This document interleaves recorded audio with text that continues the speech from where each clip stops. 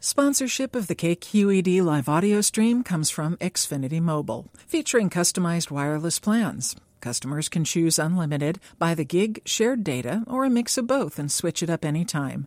Learn more at xfinitymobile.com. From KQED News, this is California Money. I'm Stephanie Martin.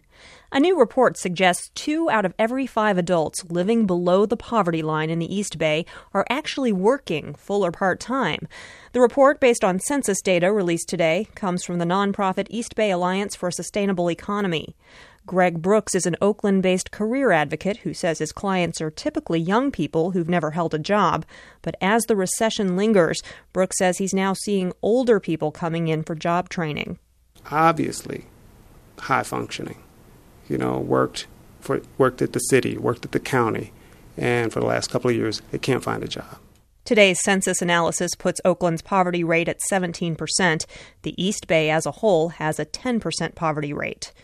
San Francisco-based blog network TechCrunch is becoming part of AOL.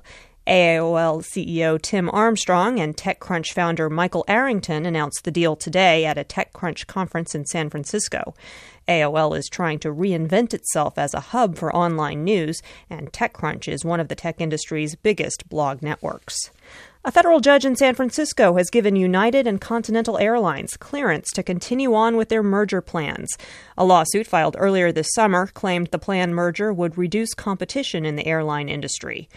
Judge Richard Seaborg issued a ruling yesterday that said the plaintiffs failed to make a strong enough case. For California Money, I'm Stephanie Martin. More news online at kqednews.org.